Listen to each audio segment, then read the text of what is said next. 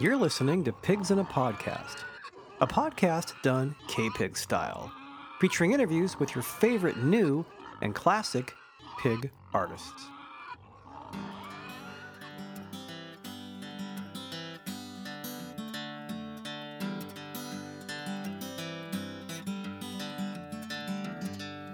I've been thinking lately about the people I meet, the car wash on the corner and the hole in the street, the way my ankles hurt with shoes on my feet, and I'm wondering if I'm gonna see tomorrow.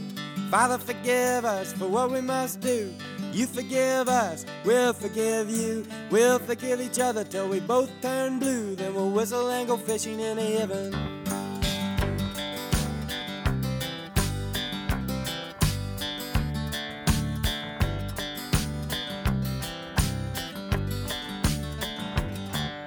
I was in the army, but I never dug a trench. Used to bust my knuckles on a monkey wrench. I go to town and drink, give the girls a pinch, but I don't think they ever even notice me. Father, forgive us for what we must do. You forgive us, we'll forgive you. We'll forgive each other till we both turn blue. Then we'll whistle and go fishing in heaven. Fish and whistle and fish. Eat everything that they put on your dish. And when we get through, we'll make a big wish that we never have to do this again. Again.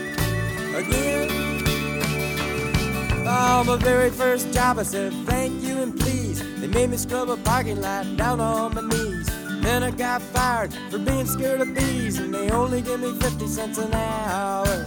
Father, forgive us for what we must do. You forgive us, we'll forgive you. We'll forgive each other till we both turn blue. Then we'll whistle and go fishing in heaven.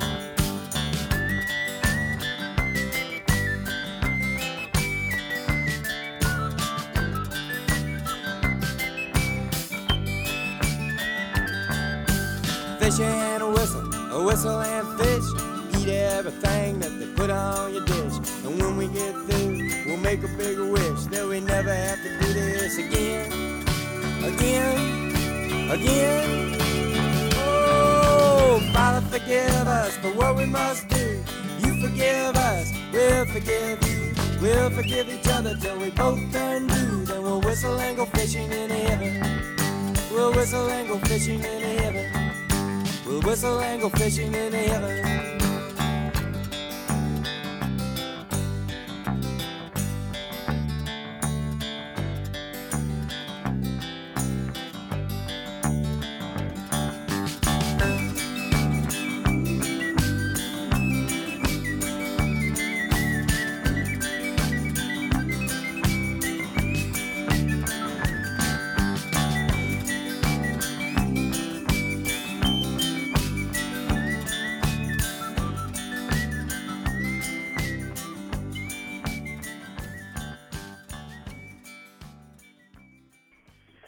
All right, John Prine, Whistle and Fish and Whistle. And it's time for that. We've been promoting this all week, ladies and gentlemen. I'm Sleepy John, and it's a Sunday morning at 9 o'clock. And on the line, I have Mitchell Drosen, who worked with John Prine on the road and at home and every place for the last 30 years.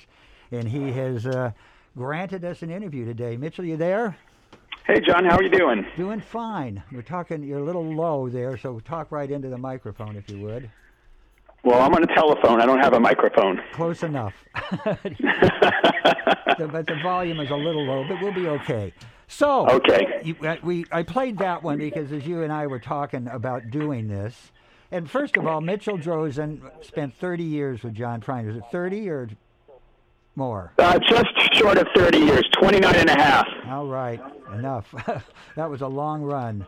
And he was the road manager and for many years, and then the other manager passed away, and many more responsibilities fell to Mitchell and John's wife Fiona, and they took over and did a great job.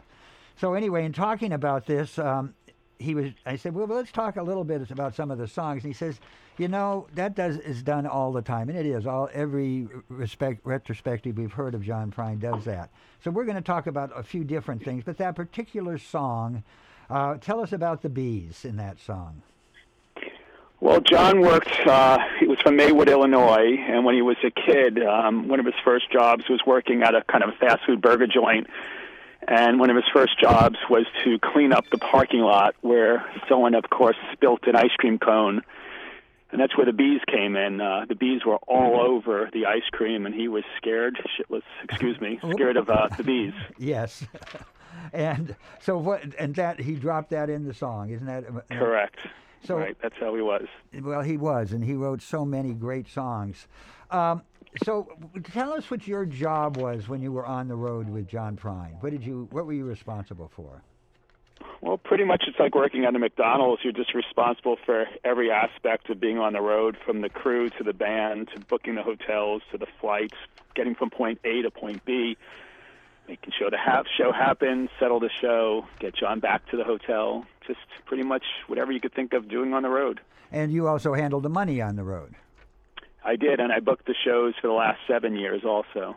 So every aspect of the showbiz side of John Prine's life was in your hands pretty much then. On the live aspect, the family took care of the label end of it, Oh Boy Records. Right. So I pretty much was just the live concert portion of it. Okay, so let's get what a typical day would be. Say you're playing out in Oakland at that beautiful theater that John plays at over there. What would the typical day be? Well, let's say the evening before we played Santa Cruz, what happened is we'd have 3 vehicles. There would be the truck, which would have my 2 soundmen. The monitor engineer and the front of house engineer would drive the truck with all the gear and the sound and the merchandise. So they would leave first around 10 in the morning. And then the other part of the crew, which would be me, my son who did merchandise, my guitar tech, and my light person, would leave probably around noonish to get up to Oakland. We'd always want to be there before 2 p.m. for our load-in. And then John would always pretty much drive the band. He loved to drive. So the band was 5 members, and they would have either a big Suburban or a big minivan or something like that. And John would drive the band to the next venue, which would be Oakland, as you said. And they would pull in around 4:30. We would do the sound check. And then 5:30 that would end, and John would go back to the hotel to always take a nap, and then take a big shower right before the show. And didn't eat? No, he would eat lunch. One of his favorite things to do, especially on Saturdays, because we pretty much only work weekends. We'd always do Fridays and Saturdays. Was find a Dairy Queen on the Saturday. He loved Dairy Queen. Is that right? Well, I know he was a meat and potato guy because of. I'll digress a moment here. Mitchell and John and I, they wanted to go to Big Sur, and I had just met them, and at the time I had this big Cadillac limo, old one, and they said, "Hey, would you mind taking us down to Big Sur?" And it took me a long time to think about it. I said immediately yes. And off we went, and we had 2 meals, and John, and during that I learned that John really was a meat and potatoes guy. That's what he wanted to eat all the time. Yeah, I didn't like anything green. Green was not in his vocabulary or in his eyes or anything. Didn't like green at all. So, except Ireland, which is green. Yes, we'll get to that part of it here in a moment also. So, when he got sick, did he change his diet at all? Absolutely not. No, so he just went on and did that for his whole life. Well, but he did quit smoking cigarettes, so that was a good thing that happened with him. Yeah, but the song "In Heaven" is such a great. There's that great line, and I'll smoke a 9-mile cigarette. Yep, and I'm sure he's having one right now. I hope so. And the vodka and ginger ale. Handsome Johnny. Johnny Walker. No, he called that drink, vodka and ginger ale, a Handsome Johnny. Oh. That was his drink. Oh, I didn't know. I've never heard that. That's it. And so that's all he drank, and he pretty much ate the same kinds of food every day. So that part of his life was not very diverse. No, very stable in that aspect. Okay. So how about his sense of humor when not on stage? How was that? Tell us about that. He was always a very, very witty guy, always, thinking about anything and everything and always making everything funny. A little short story about something like that is many years ago we're driving from Nashville going to, I think it was Bloomington, Indiana, and we had to pass right by Louisville to get there. And it was in the evening, and in Louisville there's a pretty large hospital. It's just called the Jewish Hospital of Louisville. And, I'm looking up, and he's looking up at the sign on the roof saying Jewish Hospital, but of course the giant J was out. And I'm thinking only, how could this happen? And John looks at me and goes, "Are you Jewish?" Do you he speak? just always came up with certain things. Do you speak Hebrew? Yeah. Yeah, or Hebrew, depending on where you're from. So his humor traveled with him. It wasn't just part of his work. No. Always witty. Yeah, well, it certainly showed up in his songs, except for one of his very first ones, which was one of the most touching, and every time you hear it, it makes you emotional, and that's "Hello in There." Sure. I mean, he went the whole gamut on hit, from the humor to the song. That song was so meaningful to everybody. I mean, it's got me, who I'm an old guy myself, but when I first heard it a while back, the very first time I heard it, it made me emotional, and it continued to. And I thought, geez, what a strong, strong song, and as a lot of them were, for sure. Another story you said you wanted to tell was a bit something that happened in the Vancouver airport. Oh yeah. So occasionally, when obviously anything over 300 miles, John never wanted to drive, so would always fly it. And so I have the whole band and the crew. There's probably 12 of us. So check-in normally took a long time, and John was not the type of guy that liked waking up early. So in everyone else's mind, a 2:30 in the afternoon flight's kind of a later flight. To him, that's an early flight. So we got to the airport, and I forgot that day we had the time change where we went back in time. So we actually got to the airport an hour earlier than expected. And when he saw what time our flight was, and we were there at, say, noon, he was like, "Why did we have to leave so early?" And I was like, "Well, we have to check everyone in, this and that." And he wasn't really yelling, but, we're checking in, and the counter person goes, "I could see that you people have been working together a long time." And I said to John, I said, "Why don't you just fire me that we got to the airport so early?" And he says, "You're not getting off that easy." And then there was one on another airplane story about playing cards. Yeah, so me and John love to play a game called Spades, which I assume a lot of people are familiar with. And we played 10 cents a point, and as a good employee, I always try to lose, but usually end up winning. But this one time, we're flying from Seattle to, I think it was Chicago, I'm not sure exactly. And John always flew first class, and the rest of us were in coach. And we're just waiting by the gate, and he said, "Could I have your boarding pass?" Which didn't make any sense to me whatsoever. So I gave him my boarding pass, and lo and behold, 15 minutes later, he comes back and gives me my boarding pass back, but I didn't look at it again. And so, of course, first class gets on the plane first, and then coach starts boarding, which was me. And I went right past John, and he goes, "Where are you going?"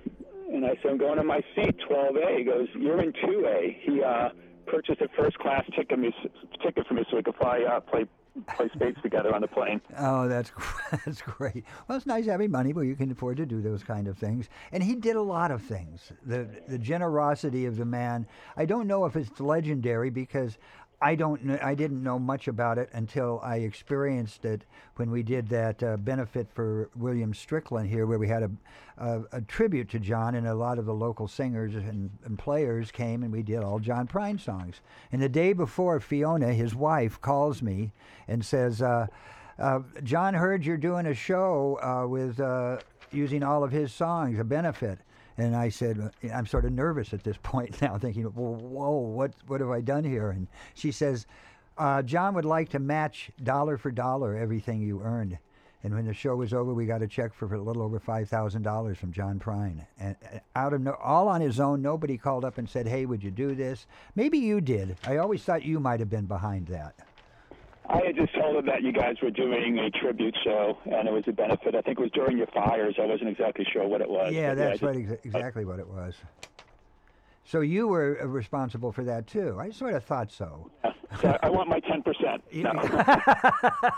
My kind of guy. So something into going into John's personal life a bit, which you never heard much about. He kept that pretty quiet, at least it seems to me. I don't remember hearing much. And how many times was he married? Twice? No, he's married 3 times. 3 times. And he has how many kids? He has 3 children, all boys. All boys. And one of them toured with him, right? Not really, no.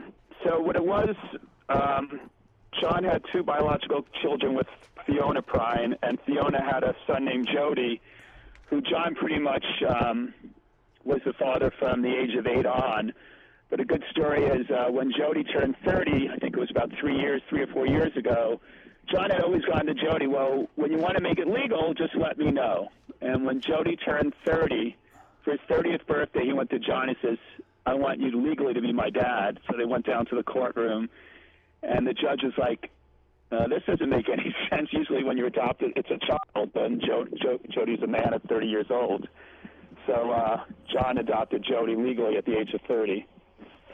But so Jody ran the label, but the boys really weren't on the road with us very often. When they were young, they would come out once in a while, but not very often. Are any of them musicians? They both are. Jack and Tommy are both musicians, and you could check both of them online. They're both doing tribute shows, I think, every week now to the dad. Oh, that's great. That's really cool. Listen, we're getting a lot of crackle here. Why don't I play a song, and we'll do the commercial break, and I'll call you back, and we'll see if we can get a little better feed from your side, okay? Sounds good, John. Okay, so hang up now. I'll play the song, and then I'll give you a call back. Okay. Thank you. That's Mitchell Drozen we're talking with. He was John Prine's manager for 30 years, and a lot more to come here. But let's hear a John Prine song right now.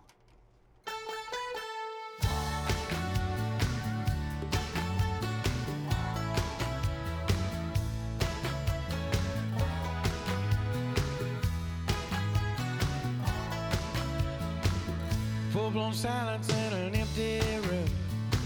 A former bride and a former groom. A folding table and a folding chair. A folded hand of poker there. All new directions must go everywhere. Big round people in a cool little square.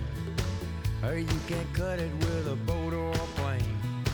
Man, it's gonna take a new train. You'll be leaving on a new train, far away from this world of pain. And when you look out your window, you'll see your home, your baby, and your family. No melted ice cubes in a paper cup. Hell, you'll be happy, you'll be all shook up. The friends that greet you will be simple and plain when you step down from that new train.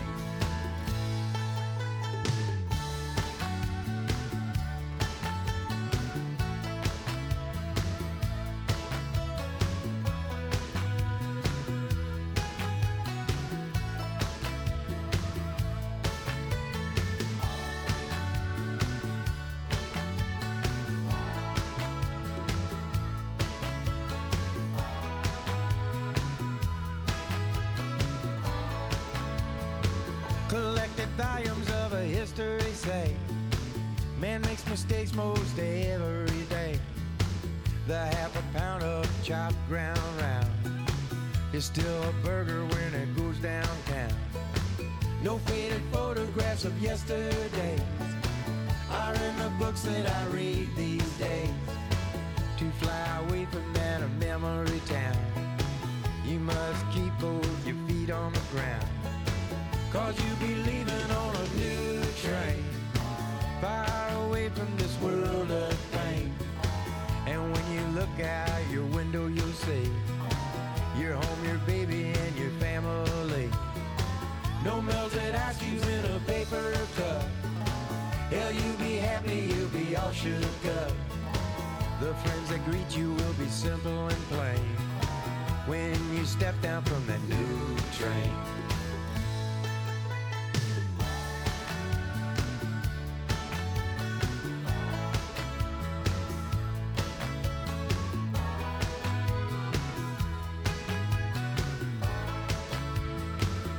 I'll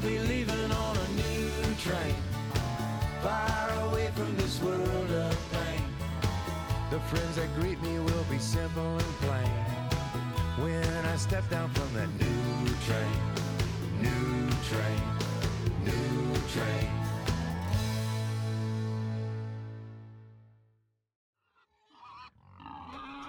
All right, we're back, and Mitchell, are you there? I am still here. Oh, good. Glad to hear it. Quarantine like everyone else. All right. Well, we've gotten rid of that buzz that we had, so that's great. So, yeah, you're quarantined back there, too. We sometimes forget that it's the whole country. It's not just us. It's the whole world, John, not the country. Yeah, that's true. That's true. Well, anyway, let's talk some road stories here. Tell me some of the favorite things that you remember being on the road with John for all those years, and there's got to be a lot of them, I would think. Yeah, it would be more than a couple of days worth of stories after 30 years. Well, pick the good ones and the ones you can actually tell. Okay. So many, many years ago, before cell phones, we were doing a tour called Wings of Desire tour. It was just Nancy Griffith and John Prine doing a kind of a co-bill tour. And we were in Kansas City in a hotel, and of course this is when you use the hotel phones. My phone rings at like 7:30 in the morning, and we stayed up pretty late, 2:30, 3 in the morning usually, because we didn't get back from the venue till like 12:30. Had to wind down. And it's this lady on the phone going, "Is there any way when you play Houston, which was the next day, that my husband can meet John because it's his birthday?" And I said, "It's very early in the morning. Could you please just call me back in a couple of hours?" And that was the end of that. Sure enough, 2 hours later, she calls me back and said, "I'm back. I'm sorry to call you early in the morning, but is it possible for my husband to meet John for his birthday?" I said, "It should not be a problem." And she gave me his name, which was Chris Hatfield. And that was the end of that. An hour later, she calls back again and says, "Oh, by the way, would you like a tour of the Houston Space Center?" My husband is a Canadian astronaut, Chris Hatfield, who actually sang a John Prine song in space years later. And I said, "Wow, well, let me ask John." And John slept late. John never woke up to 11:30 noon, so this is only 10:30. So when it was time to wake John up, I said, "Hey, do you want to go to Houston Space Center?" He goes, "Well, I don't do anything in the mornings or afternoons, and how are we going to do that?" And I says, "Well, I'll call her back." I call her back, and I said, "Is there any way to do an evening tour of the Space Center?" He says, "Yeah, we could arrange a private tour for John. That won't be a problem." So once again, we hang up the phone, and now John's up, and it's time for us to take our commercial flight to Houston from Kansas City. She calls back again and says, "Actually, my husband and an Italian astronaut need to get some airtime, and they're not allowed to use the NASA jets. Is there any way we could pick you up in a private jet?" And at this point, I decided not even to ask John. I'm sure he's going to go for it. And so these two pilots, one being Canadian and one being Italian, pick us up in this private jet. John buys everyone White Castle for the plane, which stunk the whole plane up. You mean the hamburgers? For those on the West Coast don't know what White Castle is. Yeah, exactly. The deli bombers, not the best hamburgers in the world. No. Love them. And so we got a private plane to take us from Kansas City to Houston, and then proceeded to go to a bar to have a couple of cocktails. And around 8 at night, we got a private tour of the Houston Space Center. And this is back, as I said before, phones. So me and John bought two of those. Back then, they had those cameras you could buy. They were like cardboard box cameras. Oh, right. Throwaways. Yeah, throwaways, exactly. And when we started getting the tour, it was kind of boring, but it was okay. But then we got to our favorite part of the tour, was the toilet simulator. And what that was a little room with a toilet in it. And what happened was, because it's, you're in space, in gravity, and we're noticing everything is Velcro to the wall. That's the way that things stayed in place on the space shuttle. And we noticed there was a spatula on the wall. And we're thinking to ourselves, we both are understanding what this is about. So what happens is pilots have to line up, I don't know how to say this, when they're making a number two, they have to learn how to line up properly on the ball. So in the simulator, there's a camera And while you're sitting there, they have these two clamps that go over your thighs so you don't float away. Never thought of any of this. This is great. Right, and then there's a monitor to make sure that your hole is lined up correctly with their hole, so it goes down the hole. And we just, out of this whole amazing tour, we had this space, and that's the one thing we never forgot was the toilet simulator tour. I've never heard that one either. That's just a really great story. On John's first album cover, he's got Steve Goodman and his wife and Steve Goodman's little daughter, and they're all in, I guess it's Steve Goodman's house. And then also on there is Marvin Gardens, later known as Jimmy Buffett. What was that connection with John and Jimmy Buffett? Was that also the picture that Bonnie Raitt did also, or no? I don't think so. No, I think it was one of Steve's very first albums. Honestly, John, I can't answer that question. Before my time. I started in 91. Okay, yeah, this would have been in the 80s for sure, maybe even the 70s. I just thought, I know his lifelong connection with Steve, and to this very last show, I would imagine he always says something about Steve. Yeah, every Father's Day he would play a Steve Goodman song called "My Old Man." Right, I love that song. Which is a great song. Yeah, he always thanked Steve every day. Steve was a big part of John making in this business. Oh yeah, he's the one that got Christofferson to listen to him, and I've heard that story. Right. Yep. Him and Paul Anka. What's that? Who? Oh, and Paul Anka. Yeah, right. Correct. So anyway, but he and Steve remained close friends till Steve passed. Yeah, unfortunately, Steve was before my time, so I never got to meet Steve, but John always told me some great stories about the man. You know, I met his family and his daughters, but I never got to meet Steve directly. No, I got to see him once, and he was just such an entertaining guy. Well, it was a great combination, and that, you know, keeping him in mind, in his mind and in the public's mind, also says what kind of a guy John was. Who were his friends, his pals that he liked to hang out with? Well, he had his Nashville buddies that he hung out a lot of. This was before Fiona, obviously, and then things kind of mellowed out a lot for him. Keith Sykes was always a good friend of John. Still is in memory, you may say. Keith wrote a lot of songs with Jimmy Buffett, as you were talking about him. Mm-hmm. Roger Cook was another really good friend of John's who wrote the Coca-Cola song, I Like to Be. Can't remember. I Like the World to Know, or that one, that big. Right. Yeah. So that was Roger Cook, who was a great friend.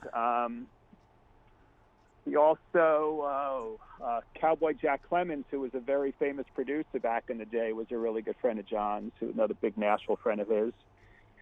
Everyone loved John. He didn't have any enemies. He just had friends. Well, yeah, and there certainly seemed to be a lot of them. I know recently you guys took Ramblin' Jack Elliott out with you. John loved Ramblin' Jack. Even though Ramblin' Jack wasn't known as a songwriter, he just loved the way that Jack told stories.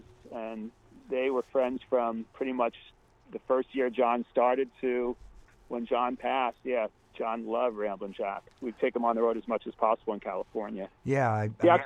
We met him for the first time. Well, I met him the first time was at one of the K-Pig festivals. Right. Down in Aptos Village Park. Right. That goes back into the 80s also.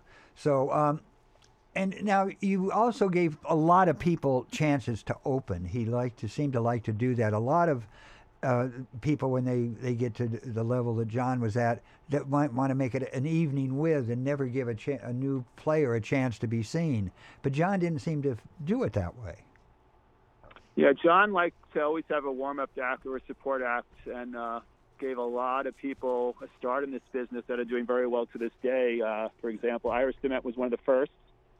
Right. Let me stop there for 1 second. How in the world did he get Iris to sing that duet with him? The one where it says, I caught him sniffing my undies. I just can't imagine Iris saying, oh, I'd love to sing that. Yeah, it's a funny story because when that song came out, we were doing TV, and I think it was back then, it was the Letterman show. And that's the song that they're going to sing on the radio. And Iris was quite embarrassed to sing that, on TV, obviously. And anyone that she calls my wife to ask what my wife thinks about this song as a woman. like, you know, is this offending and this and that? And my wife, who's a homemaker and, you know, raising children, goes, you know, you're asking the wrong person, but if you just want on a female aspect, I think it's a great song and do it. But to make it even a story a little longer is when we decided to make a clean-cut version that Iris could send to her mom, though. Yes. We edited a little bit, so Iris's mom got a cleaner version of the song. She like, to this day, did the bunny disappear in that, too? She likes to get it on like the Easter Bunny. Right. I never heard the clean version of that song, even though you think about it, it's just a really funny song. Oh, absolutely. So anyway, they sent it off to his mom or her mom. Right, just a clean version that they edited a little bit so her mom could hear the song. But obviously, that song to his last day on the road, everyone always requested that song, and one of the #1 wedding songs also was "In Spite of Ourselves." I'm sorry, say that again. The what #1 wedding song?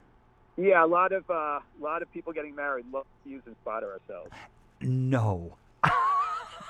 Yeah. I would have never imagined that.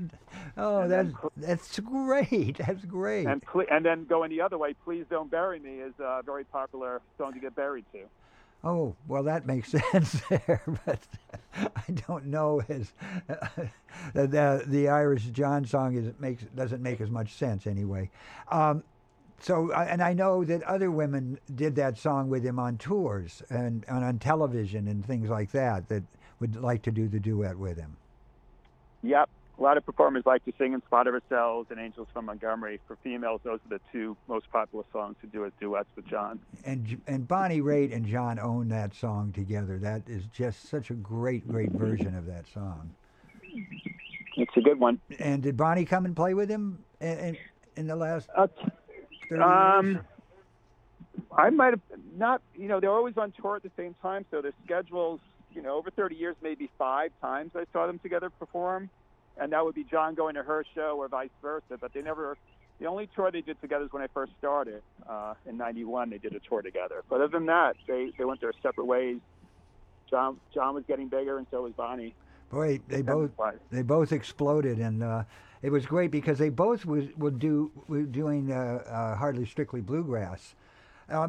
So Hardly Strictly Bluegrass and those kind of festivals where you get an hour, and that's it, or 50 minutes. Did John like to do those, or was that some of the people don't actually like to do that? They want to do their show, and they can't really do their whole show. Well, he had 2 points to that. John didn't like to work too hard. So for festivals, it's really easy because there's no sound check, obviously, because it's just band after band after band. So right. In that way, he was happy about that because there's a lot less work. But once he hit the stage, John never wanted to leave the stage. He would normally play over 2-hour sets, which is pretty amazing, even when he started getting older and not in the best shape. But so you're right, with festivals you have a certain amount of time, so he pretty much stuck to a set list when he had to do festivals. Well, yeah, you sort of have to do that, or somebody down the line doesn't get their set. Yeah. And or the hook comes out. The big hook comes out for sure. Well, let's do this. It's time for us to take a break here. I'm going to play another one you suggested we play is Let's Talk Dirty in Hawaiian, which I have the green and red 45, and I guess that's the only way it came out. And, yes, that's correct. And Kokomo is on here also. Is that the only place you can find it? Yeah, that was another funny song. Yeah, I think so. All right. Well, that's good to know. Well, Mitchell, can you hold on? We'll play the song, have to do some commercials. So we'll have about 7-8 minutes here. So you hang on, and we'll play this song and be back with Mitchell Drozen here in just a couple of moments.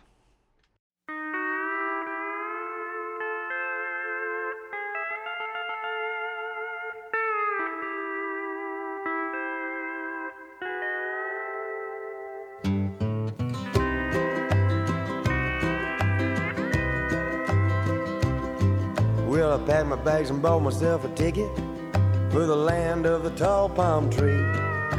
Aloha, old Milwaukee, hello, Waikiki. I just stepped down from the airplane when I heard her say, Whack-a-whack-a-nooka-looka, would you like a lay?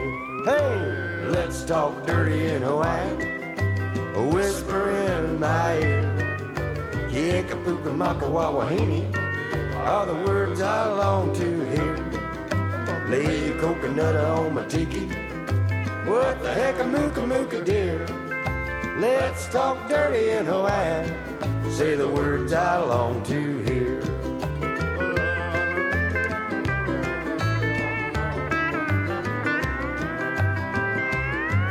It's a ukulele Honolulu sunset.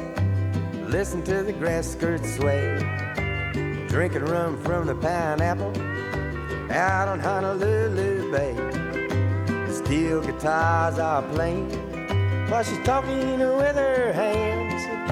Gimme, gimme, oka-doka, make a wish you wanna poke her words I understand. Hey, let's talk dirty in Hawaii, a whisper in my ear. Kieka-puka-maka-wawahini are the words I long to hear. Lay your coconut on my tiki, what the heck a mooka-mooka dear? Let's talk dirty in Hawaii, say the words I long to hear.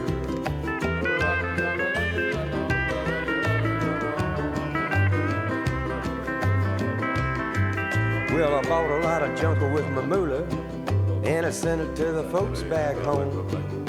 I never had a chance to dance a hula. Well, I guess I should have known. When you start talking to the sweet wahine, walking in the pale moonlight, Okanoka, what I said, a Nakaraka, Sispinbakers, hope I said it right. Oh, let's talk dirty in Hawaii, a whisper in my ear. Kieka-puka-maka-wawahini are the words I long to hear.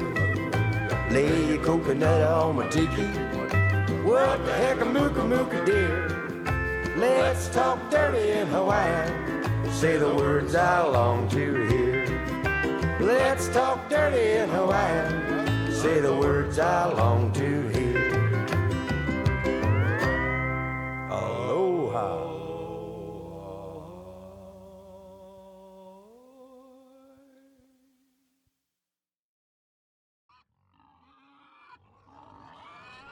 All right, we're back in the studios, and we have on the line Mitchell Drozen. And Mitchell's in North Carolina. How you doing, Mitchell? Thanks for hanging in there with us. Doing great, and happy Mother's Day to everyone out there. That's right, it is. So tell us, that's another song you said you really liked, was Let's Talk Dirty in Hawaii. You got any stories on that one? Not really. Sorry. All right. It's the trouble with Mitchell. He doesn't mess around. Nope, can't help you there, buddy. Next question. Fiona, his wife, tell us a little bit about how he met her and his living part-time in Ireland. Yeah, so John loved Ireland. It was one of his favorite places to perform, and I think the country kind of adopted him. And we go there quite often, and they met in 1987, so this is before I started. Fiona actually was in the music business. She managed a recording studio in Dublin. And Fiona's mom was a big John fan, and they went to the show. And after the show, they went for a drink, and lo and behold, who's at the same bar but John Prine. And that's how they first met, and started a relationship, and eventually got more serious. And then she moved to the States with her son Jody, who might have been 7 or 8 at the time, and they just hit it off from then on. And over the years, they had the 2 children, Jack and Tommy. And then when John's manager passed away, I think it was 2013 or 14, she kind of did become John's personal manager. And then her oldest son, Jody, took over the record label, which was Old Boy Records. Right. Who else is on that label now? Is anybody besides John and Steve Goodman? Yeah, there's a girl named Kelsey Walden that's on the label, and they just signed another artist who I'm not sure the name. And there's also an obscure artist that's we just love to have on the road with us occasionally, a guy named Dan Reeder is his name, that's on the label. All right. So giving some new people a chance at things. Yeah. we're sort of getting short on time here now. Any stories that you'd like to tell of either on the road or personal things or whatever you think might be a nice story? A good way to end this would be the last story I had with John, I guess, which was in Paris. John loved to go to Paris, especially when they lived in Ireland. It was a hop, skip, and jump to get over there. He just loved Paris, and his favorite hotel was a hotel called George Cinq, which is one of the most expensive hotels in the world. Nice. And when we were doing our last tour in February there, before that happened, he goes, I want to play Paris because I didn't have it on the calendar. And he goes, I went to him, we really can't play Paris because we can't draw there and we can't make any money. We got 14 people on the road. It's impossible. And he goes to me, no, read my lips. I want to play Paris. It's on my bucket list. So I called a bunch of promoters up, and everyone said no to Mr. Prine because they knew how successful he was in the States and in Ireland and England, that it just wasn't possible. And I actually called AEG in the States, and who we use as a promoter a lot. And they were able to get me a show over there in a venue called Café de Danse, which was a 500 standing room club. And that became John's last show that he performed ever, which coincidentally enough, that was on his bucket list. Is that right? That's really interesting. The very last show was in Paris. I didn't know that either. Yeah, it's only 500 people, which I've never seen ever. And why was there such a small turnout? No, it sold out. That was the capacity. Okay. The promoter said that's all that John will draw in Paris was 500. And it sold out maybe 2 days before, so they were right. And, John loved hotels. He loved big suites. He loved wining and dining with room service. So besides being the last show he ever did, which was on his bucket list, he stayed at his favorite hotel on the road for the last time, which was George Cinq Hotel, which he loved to stay at. All right. Did you get to stay there? Good memories. He got to do his last two things at his favorite places, being Paris and George Cinq as his hotel. Oh, that's great. Did you get to stay at the hotel? No. We were at George the 50th. I say yes. Down the block, a few blocks. Yeah, about 5 miles away we were from. Yeah, so the band, when Fiona started going on the road with us, John and Fiona would stay at a lot nicer hotels than the band and crew. But it worked out well. Yeah, that's the way it is, and mostly if you're making the money and you're paying the bills, you get to do that. That's right. So before we wrap it up here, Mitchell Drosen, you're looking into doing some tribute shows with some name folks to do a little tour.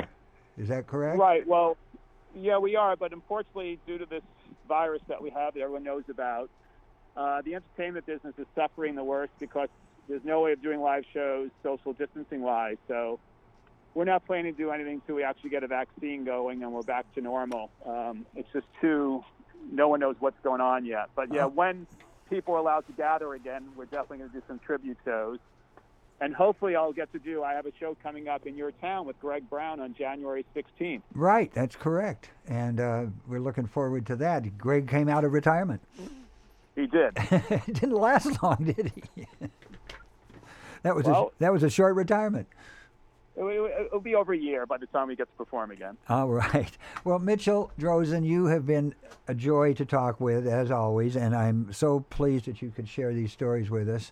And I'll look forward to seeing you in January, unless we bump into see you someplace between there now and then. Sounds good, John. Great talking with you. Bye-bye. Bye-bye. Mitchell Drosen joining us, 30 years with John Prine. We'll play one more John Prine song for you here, and then we'll get into Please Stand By.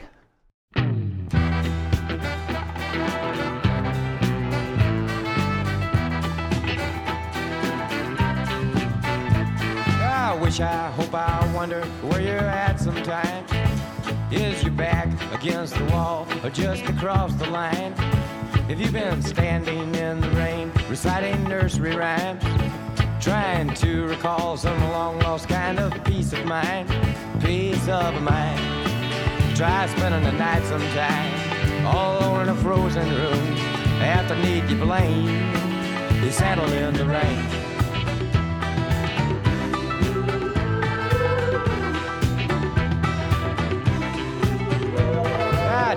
like got up down in my basement. And he waited there for me to have this accident, so he could drink my wine and eat me like a sacrament. I just stood there like I do, then I came and went. I came and went, like a bird in the foreign sky. I couldn't even say goodbye. I come and share the pain. My saddle's in the rain.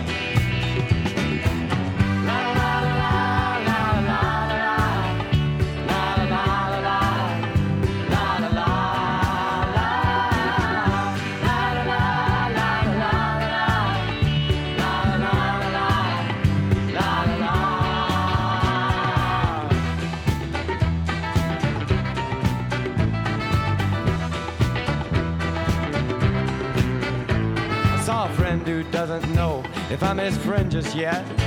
His eyes and the mouth were widely open and his jaw was set, like he'd fell off a cliff and hadn't hit the bottom yet. I wish he wouldn't pull those things on me without a net, without a net.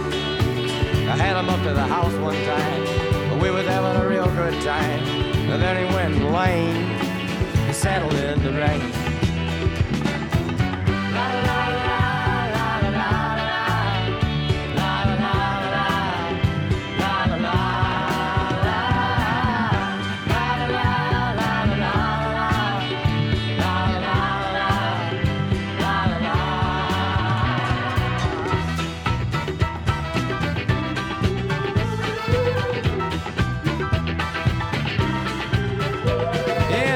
Mat not too far from the Alamo sits a girl who stole my records very long ago, and she wishes, wants, and washes out those dirty clothes as she shuts her eyes and dreams about One-Eyed Joe, One-Eyed Joe.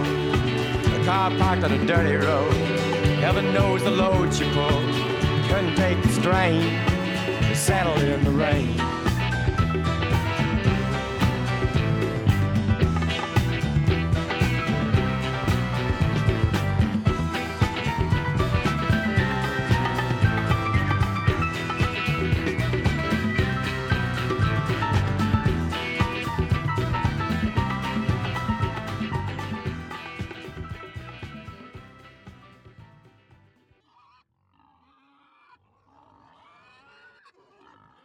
Thanks for listening to Pigs in a Podcast. Check out the entire archive on kpig.com. Follow us on Facebook to find out about new interviews as soon as we post them, and subscribe to us in iTunes, and you'll get the newest interviews as soon as they're ready.